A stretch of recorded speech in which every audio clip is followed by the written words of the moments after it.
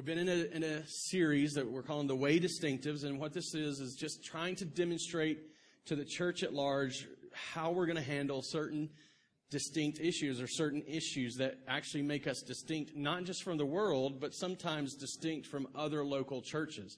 And so far, we've dealt with the Bible, and we recognize that the Bible is God's inerrant and inspired word, inerrant and inspired word, and because of that, it becomes our foundation or the way that we measure faith and practice. It's where we live out of. It's the foundation of our movements, of our organization, of our ideas, and from there we live.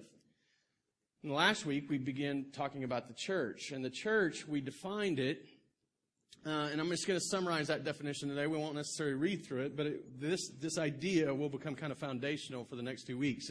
The church is the people of Christ who've been bought by Him, the people of Christ doing the work of Christ under the headship of Christ. So it's the people of Christ, people who have been bought by Him, doing the work of Christ, living on His mission and living in obedience to Him under His headship. And so we don't have to deal with, as we work through these next 2 weeks and talk about organization and how the church is organized, we don't have to figure out any longer, well, wait a minute, what does it mean that the church is organized? What's the church? Who's in the church? Because we know the defining factor for every member of the church, whether you're talking church-wide or local church, no one can be a member of the church without being bought by the blood of Christ, without being redeemed. And that's not our rule. We're not trying to be divisive. We're not trying to be hurtful to people who don't follow Christ or who haven't trusted Christ. We want them to be here. We want them to be involved with us. We want to reach out to them. We want to love on them. We want to demonstrate mercy and grace to them. But the reality is that we can't call them members if they haven't been bought by the blood of Christ, because that's what Jesus said. That's who He said belongs in His body. So we don't have to deal with that, but what does it mean that we're organizing? I mean, here's a whole idea that for some people today is just, they balk at it. It makes them nervous. Organized religion, I don't like it. Well, what do you have if you don't have organization? You got this amoebic thing that nobody really knows what to do with it. So there's whole groups of churches that try to just be together. But is that representative of the God that we know? I mean, consider it. The God that's demonstrated Himself through Scripture, is He a God that just is haphazardly going through things and just haphazardly throwing things together? Absolutely not. He's a God of order. I mean, you consider the way He's put creation together, and you consider how specific it is. The reason we know that there's a Creator, the reason we can be confident beyond what we've come to know in our faith, is that the complexity of it demonstrates there's a Creator, that there's a designer. And so even people outside the church recognize this, and they don't have to be Christians to believe in intelligent design, that something made this. There's all kinds of ideas for that. Some people think the aliens did it. I watched all the X-Files, every one of them. And I realized that was their message, and they wanted everybody to believe this because especially towards the end, it was in every show just about the aliens did it. An ancient race of aliens. Stargate Universe. Or not just Stargate Universe, but the whole Stargate series. Seen every one of them. Netflix is my friend. And they're the same thing. This whole race of ancient aliens created this. So even outside the church, there's some whacked out ideas, and there's steps of faith that people don't even recognize are steps of faith. But there's ideas and recognition that there is something had to put it all together because it's too organized. So we recognize as we come to this God who created, and He put it in such complex design that if anything was off just a little bit, it wouldn't work. And scientists say that if the earth was any closer or any further away from the sun, it wouldn't support life as we know it. You know, we'd probably, I don't know, we wouldn't breathe oxygen maybe. I don't know what would be different. But it wouldn't support us. And everything in creation screams for this. And so we recognize God is more than just a God who haphazardly throws things together. He's intentional. He's a God of order. A God who designs and creates with specific purpose. And so we can't think that the church is not meant to be organized. We have to recognize that we can't be to that extreme, and we can't step away from order and organization and think, oh, organized religion, I'm just not going to have anything to do with it. It's dangerous, really. Because really what you're doing is saying, God, because your people are so screwed up, I don't want anything to do with you. That's kind of a bad attitude. But on the other end of that is institutional religion, this institution where church has become more about country club ideals, and the idea of being a member is more about like being a stockholder and just getting to show up and cast a vote from time to time and getting your say about what color carpet's on the floor and whether or not you'll have contemporary service or traditional service. And see, there's these two extremes, and there's this misunderstanding about what organization and church order is meant to be.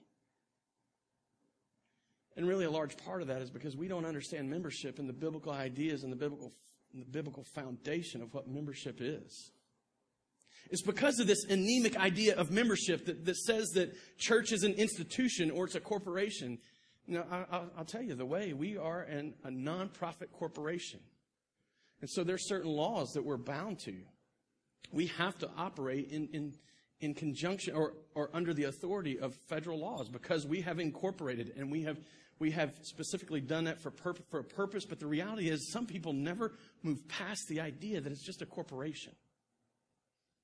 And this anemic idea of what membership is leads to statistics and church people that study the church coming up with statistics that say, they call it the 80-20 rule. 20% of the people do 80% of the work. And 20% of the people do 80% or give 80% of the money. That's the 80-20 rule. It applies for service and it applies for money. And I heard recently, in fact, I heard Ed Stetzer say, this is what we should call this the 80-20 sin. Because obviously, and we've studied this recently as we've gone through the vision, the Bible calls Christians to 100%. 100% of service, 100% of funding. Our life, every one of us that call this home, we should be involved in some way, giving back. But we've grown and been handed this anemic idea of what membership is, and we've been given this anemic idea of what church organization is supposed to be. So my hope today is as we talk about membership and the thing that's distinct about the ways membership is that I'll equip you to understand the weight of your role as a member in the church. The preciousness of your role as a member in the church. That you'll recognize that it's not something that's simple and just, I get to show up and take what I want and go home and just go about my business. There's so much more. It runs so much deeper. I don't want us to be an anemic church with a false idea of what it means to be members of the body of Christ. And I don't want us to be a church that's so scared of organization that we run to the other extreme and just throw it all out the window. Neither's healthy. And really neither is biblical. But as we talk about membership today, I'm going to give you two perspectives about membership, about church membership, that I think will help you grasp it, help you understand it, help you understand the weight of it, the importance of it, why it is that we do it and we talk about it. And that's that church membership is ownership, and church membership is partnership. We're going to start with church membership is ownership. I don't want you to get the wrong idea because none of us own the church. It doesn't belong to us.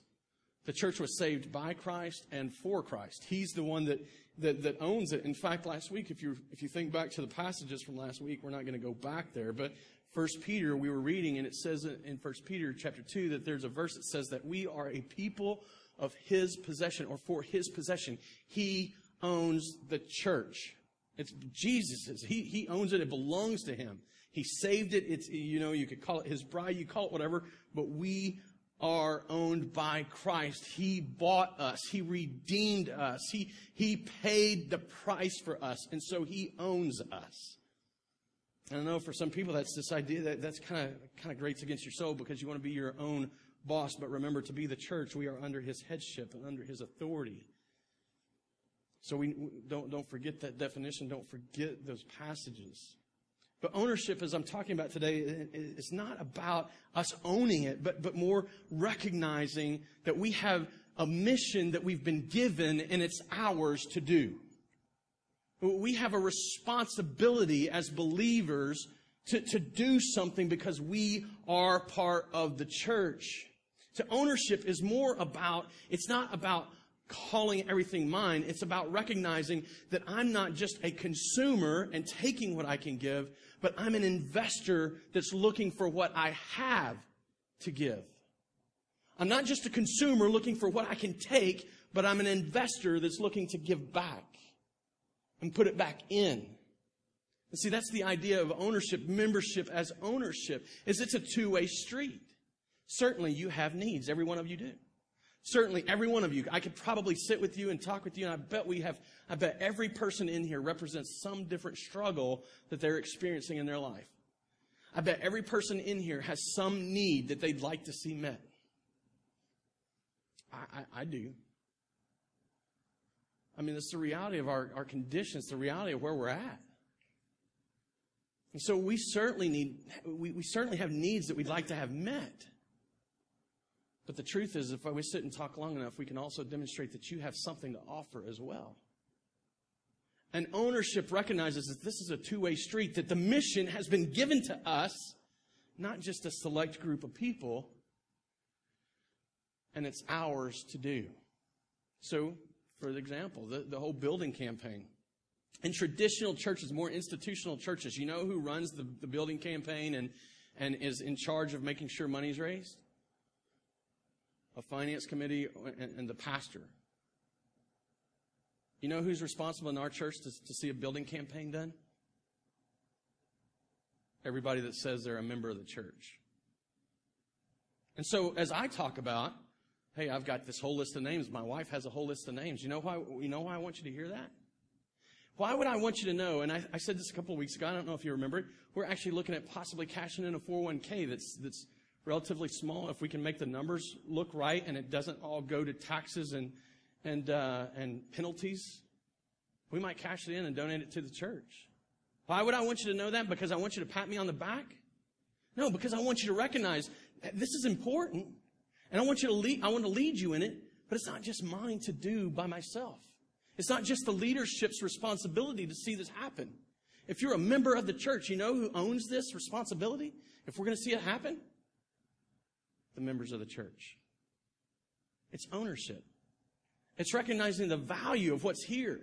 What has the way meant to you?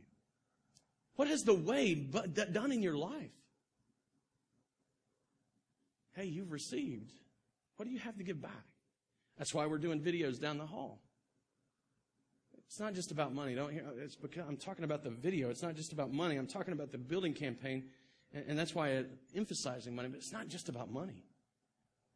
What's God done in your life? If you're going to be a member here, you need to be an owner here. And you need to own the mission. And here's the deal with ownership. Ownership comes with two traits that I think also will help you kind of understand it. It's authority and responsibility.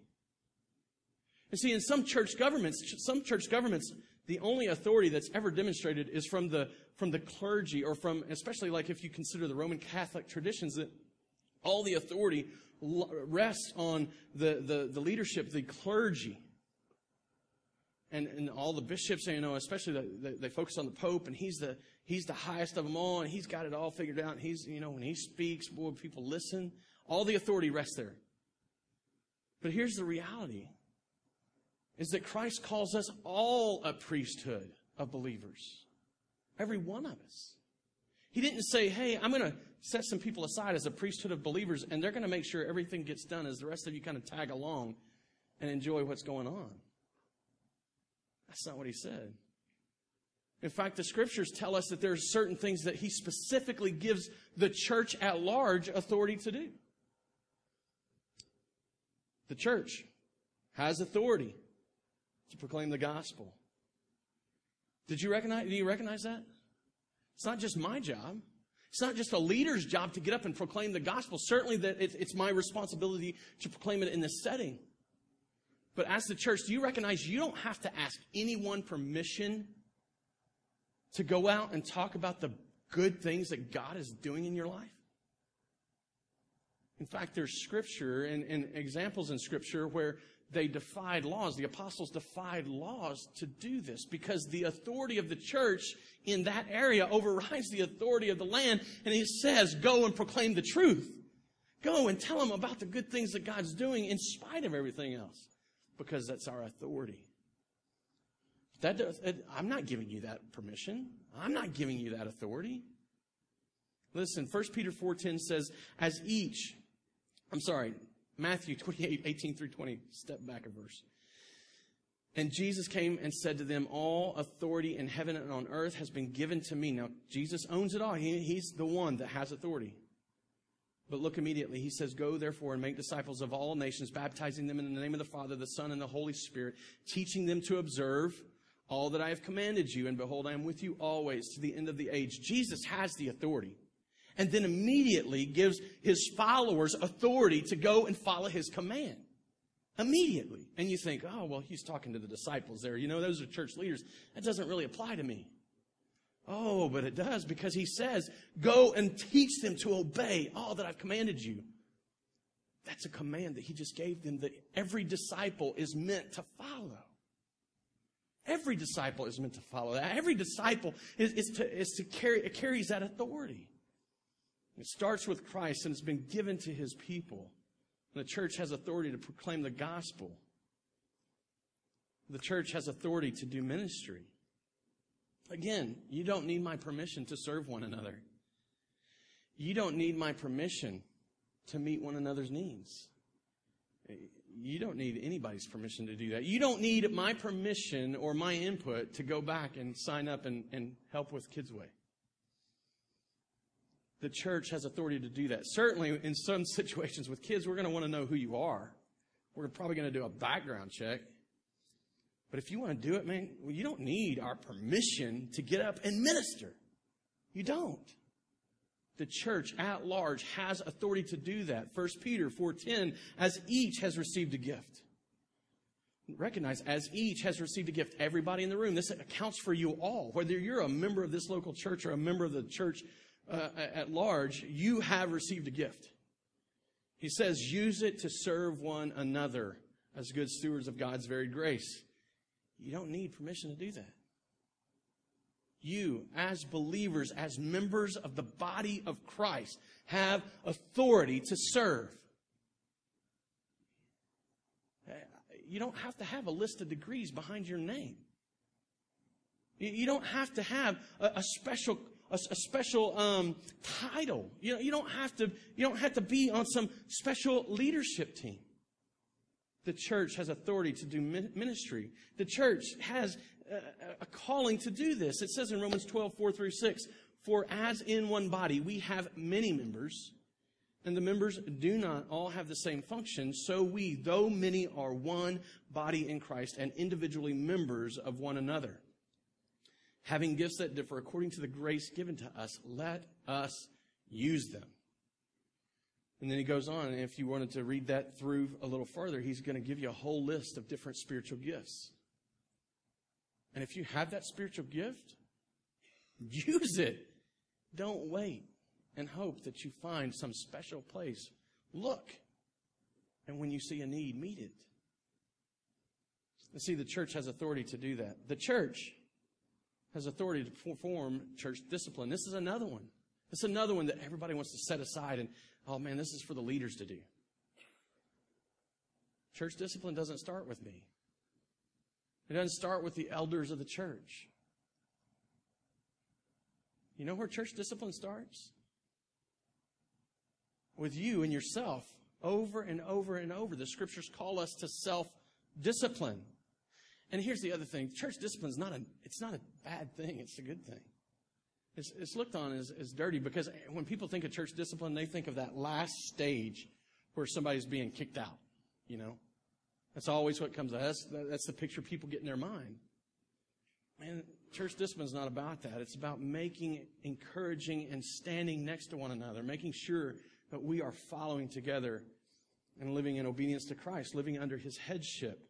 Matthew 18:15 through 20, just one of many passages that refer to church discipline. If your brother sins against you, go and tell him his fault between you and him alone. Recognize. Now, we're going to deal with church discipline much more specifically in detail over the next few weeks. But hear this. Your brother demonstrates a level of relationship, a level of connection. If your brother sins against you, go and tell him his fault between you and him alone. So first, here's your life. I'm living as a self-disciplined person, striving to be the holy person God's called me to be. Screwing it up sometimes. I'm faulted, man. I'm a screwed up dude. Just ask my wife. She'll tell you. But I strive. I struggle. I live for it. I do the best I can. And when somebody sins against me, it's not my responsibility to sit and tell my friends about it and make sure that everybody else in the church knows about it. It's my job to go and talk to that person directly. Man, you have hurt me. You've sinned against me. So it continues, but if he does not listen, take one or two others along. It doesn't say anything about letting anybody else know until that person hasn't responded at the first stage. But if he does not listen, take one or two others along with you, that every charge may be established by the evidence of 2 or 3 witnesses. If he refuses to listen to them, tell it to the church. Now, a lot of people want to designate this word church, and they want to say, well, that refers to the church leadership. But that's not really handling the word in the way it's intended. Now, as we talk next week about leadership, your leaders are striving and wanting to represent the body well. And so there will probably be times that the church leadership handles some church discipline that it won't necessarily go out to everybody. I mean, it's just a reality of it. We can't get the church together every time somebody screws up. It's just not going to happen. It's not realistic. It's not practical. However, whose authority is it? It's Christ's authority given to the church. We are all responsible for church discipline. We're all responsible to one another for the good of the church, the good of the testimony of the church, to let one another know, to confront one another with truth and in grace. But the church also has authority to conduct and carry on spiritual warfare. Our lives, I mean, it's difficult for us to see this. I recognize this because we live in such a physical, tangible world, and we're surrounded by just so much stuff that keeps our attention and draws us in. But we live in the midst of a war that is real and that's killing people. I mean, people aren't just half dying, they're dying. This is real life and death. Eternity's in the balance. This kind of warfare. And Paul says, Ephesians 6:11 through 12, to the whole church. This is not to the elders of the church. This is not to the leaders of the church, but to the whole church. Put on the whole armor of God, that you may be able to stand against the schemes of the devil. For we do not wrestle against flesh and blood, but against the rulers, against the authorities, against the cosmic powers over this present darkness, against the spiritual forces of evil in the heavenly places. The reality is that we are all responsible to fight this fight. Every church member is to live a holy life. Every church member is to depend upon the power and presence of God in their life. And every church member is called to this fight. And if you follow that through even further, if you go to the end of his explanation about the armor of God and standing for this fight and fighting this spiritual war, he immediately turns not to get up and charge, but to bow down and pray. And that's the way we do it. You don't recognize. It's hard for us to see exactly what our prayers mean to other people.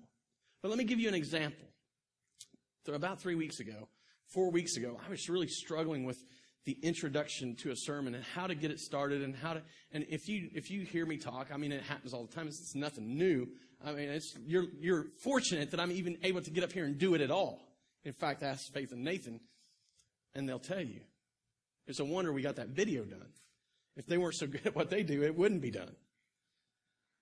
But the reality is this. I was struggling, and I just said something to Amy in passing. We were driving down the road, and I was like, man, I do not know how I'm going to get started into this. And she started praying. I didn't know she was praying. I had no idea.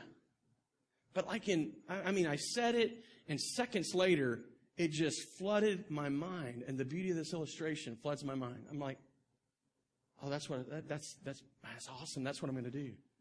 And I was like, I just figured it out.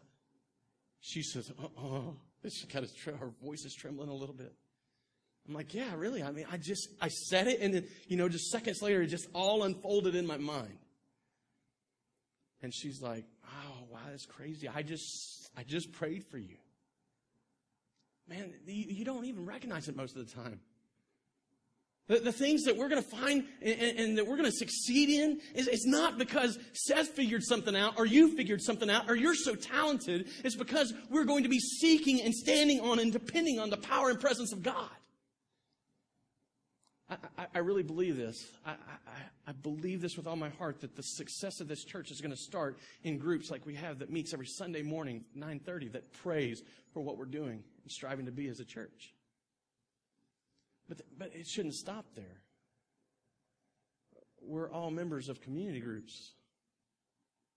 We all should be doing this at home when we're alone. And I'll be honest, I'm guilty of this. There's times I need to turn off Netflix and get on my knees and pray. If I hadn't spent all the time watching Stargate Universe so I could tell you that they think the aliens created the world, how much more could I have prayed? It's just the reality of it. But I'm not the only one guilty of it either. And it's easy to sit here and think about it. But the reality is we have the authority to do this. We have the authority to stand in the gap and pray for God to move. Not because we get to command God, but because He says, my church, my people have authority to fight this fight. It's His authority given to us to use. And here's the flip side. Everything we have authority to do, we are responsible to do. It doesn't work. You don't get authority without having responsibility. So you simply just replace the word authority with responsibility. The church has the responsibility to proclaim the gospel. We're responsible to do that. The church has responsibility to do ministry. The church has responsibility to do church discipline. The church has responsibility to carry out spiritual warfare. That's our job. It's our responsibility. We have been given authority by Christ. And now we're responsible to do it. You know what? The membership of the church needs to own this. This is ours. God works for us, but does not do our work for us. He's called us to it. We're responsible to do it. The church membership is ownership. The second distinctive, the second idea is that the church membership is partnership. There's a danger in recognizing only our ownership. Because here's what happens. If it's all about me getting my job done and making sure that I'm out there owning the mission, it's easy to begin to think that we're all alone or we're the only ones doing it. And so we begin to disregard or ignore or not even recognize the other ministries that people are doing. We begin to think that everything in the church should revolve around our ministry. I'll give you an example, and I don't mean this in a negative light. I want you to understand this I'm happy about this because it demonstrates that there's people given to seeing their ministries completed. But as we've talked about the building, I can't tell you that it's the way it happens. Everybody wants to do and look at the building based on their own ministry. Oh, we can use this and we can do this and it's like, yeah, that's great. I'm glad for the passion. I encourage the passion. Dream, man, dream and just and get excited about this idea, but recognize that there's more ministries than one that's got to happen. See, because church membership is about partnership. You see, in Ephesians 4, we looked at this last week, and I'm just going to touch on this as I've illustrated this. It says that he's called some to be apostles, some to be prophets, some to be evangelists, shepherds, teachers, for the equipping of the saints, for the working of the ministry. And then if you look and watch what he talks about, as Paul talks about in different places, the spiritual gifts that are given. He never talks about just one spiritual gift. He always talks about the breadth of them. In 1 Peter chapter 4, when he talks about that each one has been given a gift and now use it to demonstrate God's grace in its various forms. He's talking about this beauty, this diversity, this sharing of authority and power and ministry and equipping so that the church is moving as a body. And in fact, we read it from Romans chapter 5 a minute ago, that there are many gifts given, and that there's many members that make up one body. And see, the truth is that we're only a body because we're a bunch of individuals that are brought together by the blood of Jesus Christ.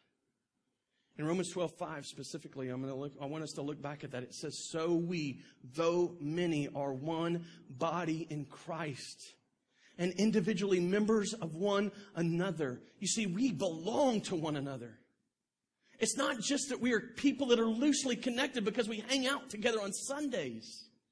We belong to one another. We're responsible to one another. We need one another. And we need every part of the body. In 1 Corinthians 12:19 through 21, if all were a single member. So if everybody looked exactly the same, and if everybody had one ministry, and if everybody looked exactly, if we were just cookie cutters of the same person, we were all Billy Grahams. Here you go, we're all Billy Grahams. Where's the body? He says it. If all were a single member, where would the body be? You see, the reality is the body needs hands, the body needs arms, the body needs feet, the body needs legs. The body needs the different parts to be the body. As it is, there are many parts, yet one body. The eye cannot say to the hand, "I have no need of you," nor again the head to the feet, "I have no need of you." We need it all.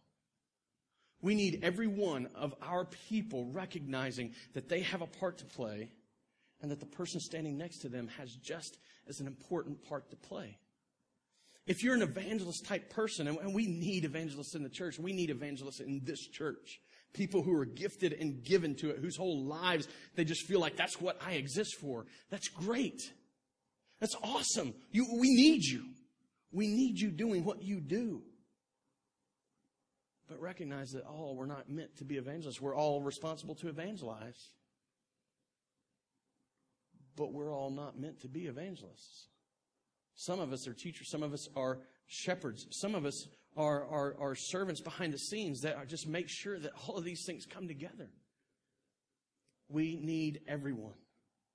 And every role is important. Recently, I heard Ed Stetzer. Let me just say this.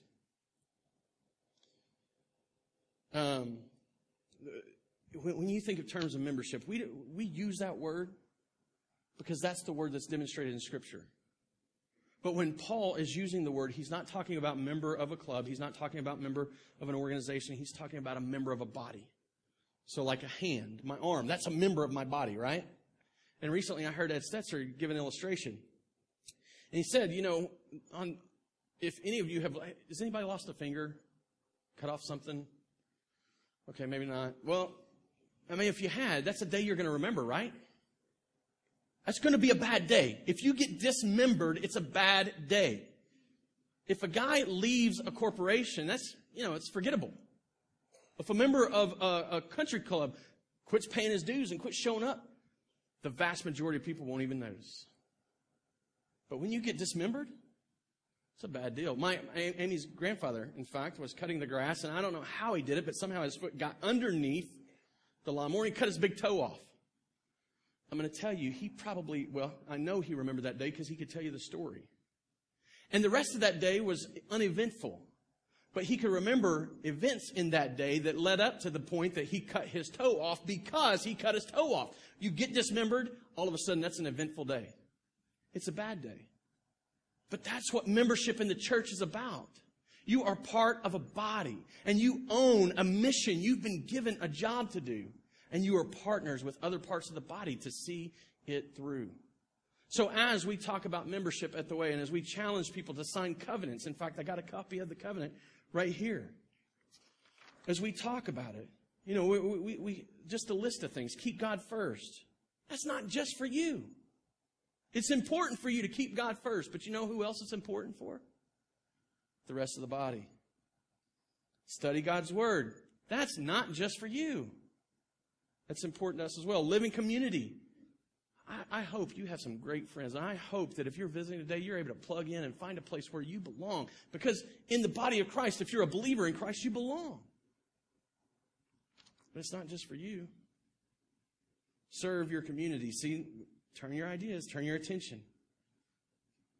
Use God-given time, talents, treasures to make sure that the body is able to function and do what it's supposed to do. Live an examined life. That's church discipline. Starts with you. Pray for one another. Fight in that spiritual warfare. Be a missionary. Proclaim the gospel.